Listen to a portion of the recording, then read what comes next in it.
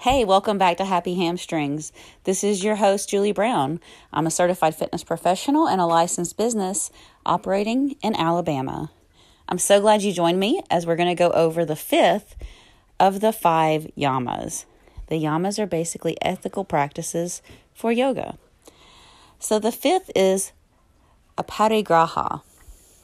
With the A in front of it, Aparigraha means to take that which you should not, and with the A in front of it, it means the opposite. So it means non-excessiveness. It means not taking more than you need. That is the literal translation, non-excessiveness, or translated into generosity. This does go hand in hand, especially with the third of the yamas, asteya, non-stealing. So I'm going to read to you, instead of from the Yamas and Niyamas, I have a book called The Secret Power of Yoga, A Woman's Guide to the Heart and Spirit of the Yoga Sutras. Now, this is by Neshla Joy Devi. However, I'm going to read the preface, which is a story in the front of the book. It's called The Wise Woman's Stone, and it had a lot of gravity for me. And so it reads, a wise woman who was traveling in the mountains found a precious stone in the stream. She reverently placed the gem in her bag.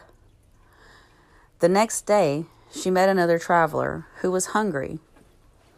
The wise woman opened her bag to share her food. The hungry traveler saw the precious stone in the wise woman's bag, admired it, and asked the wise woman to give it to him. The wise woman did so without hesitation. The traveler left, rejoicing in his good fortune. He knew the jewel was worth enough to give him security for the rest of his life. But a few days later, he came back, searching for the wise woman. When he found her, he returned the stone and said, I have been thinking. I know how valuable the stone is, but I would like to exchange it in the hope that you can give me something much more precious. If you can, teach me the secrets about the power you have within you, the power that enables you to, without hesitation, give me this precious stone. And I'm going to stop reading right there. This is actually a very beneficial story because this is showing the power of being generous. Some people believe that if you show generosity, that it comes back to you like karma. And actually, science has shown, and this has scientific evidence, that people who are generous tend to live longer. They just have longer, happier lives. So, with that being said, remember that sharing doesn't always mean giving away non-excessive of money. Sometimes it may mean love. Maybe if you complimented a stranger just because you liked their shirt and you can see they're having a bad day, for example, maybe you shared your love, like, hey, I really love the way you look. And that might have changed their trajectory for their attitude in that moment. And if nothing else, help them to be kind like a ripple. So there is a lot of power, and it's really heavy to think about. There's a lot of power in being generous. And this again goes hand in hand with non-stealing, because some people were really hoarding up things last year that they didn't really need. And then some people were forced to do without. In some cases, it was toilet paper, or sometimes it was rubbing alcohol or hand sanitizer. And people were just buying more than they needed. And that's a perfect example of what happens when you have a lot of people who are being too excessive. This also can mean not taking more than you need to eat and being generous with the rest.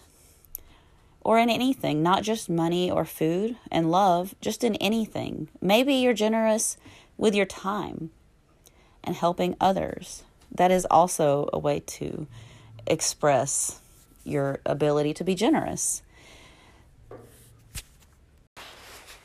Just to give more perspective, I'm going to read out of chapter 6 of The Secret Power of Yoga. Before I begin reading out of the book, please note that Ashtanga Yoga has 2 different definitions, and I will go into that later. However, here we go with Chapter 6, titled Yama, Reflection of Our True Nature. Here we explore 5 inner facets of Ashtanga Yoga, called Yama. They encourage us to live in peace with ourselves and one another. Embracing reverence and love for all, ahimsa, we experience oneness. Dedicated to truth and integrity, satya, our thoughts, words, and actions gain the power to manifest.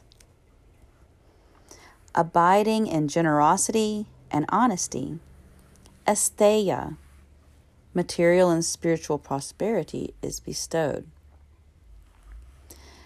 Devoted to living a balanced and moderate life. Brahmacharya, the scope of one's life force becomes boundless. Acknowledging abundance. Aparigraha, we recognize the blessings in everything and gain insights into the purpose of our worldly existence. So I'm going to stop reading right there because she goes over all of the yamas in a little bit more detail all throughout this chapter.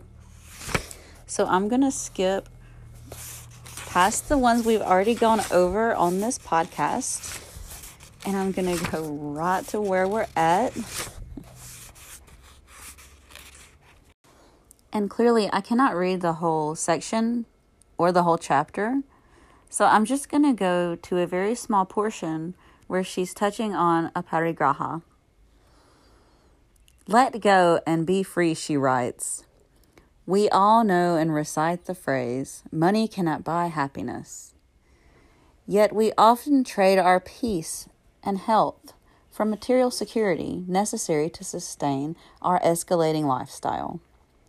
Spiritual wealth is the only wealth that sustains us. And when we venture deep within, we are all millionaires. Life's ebb and flow brings things into our life and then out again. Even the slightest hesitation of holding impedes the flow.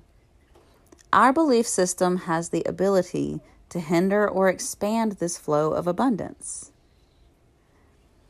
If you believe that material and spiritual blessings are infinite, a cornucopia awaits you. If instead you accept the bounty as limited, your hopes and dreams will shrink to those proportions. Our habit runs contradictory to Aparigraha. I'm going to stop right there. So basically she's saying if we're very wasteful, then you're contradictory to being grateful, and it's contradictory to not living with excess. Okay, I'm going to go back to where I was in the book. If we really believed that this was our last meal, would we not savor the food we have on our plate? In our fear of not getting enough, we often take too much on our plates, only to throw away the leftovers. As a nation, we are great consumers and also great wasters. We may buy a dress for one occasion and never wear it again, but keep it just in case. Or every few years, we might buy a new car that is bigger than the last, with an engine that consumes greater quantities of fossil fuels. How much does this affect us? And then there's a proverb quote she wrote. If we shut our ears to the cry of the poor, we may also cry out and not be answered. I think that it's a little bit heavy when you think about how wasteful, especially Americans, are.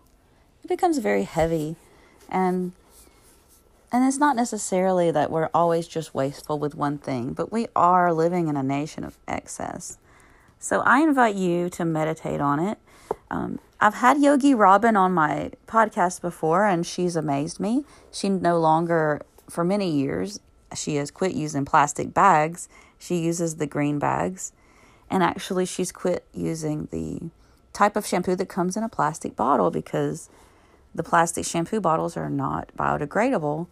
However, she's found something she can buy in a bar. I know I've mentioned that on another episode.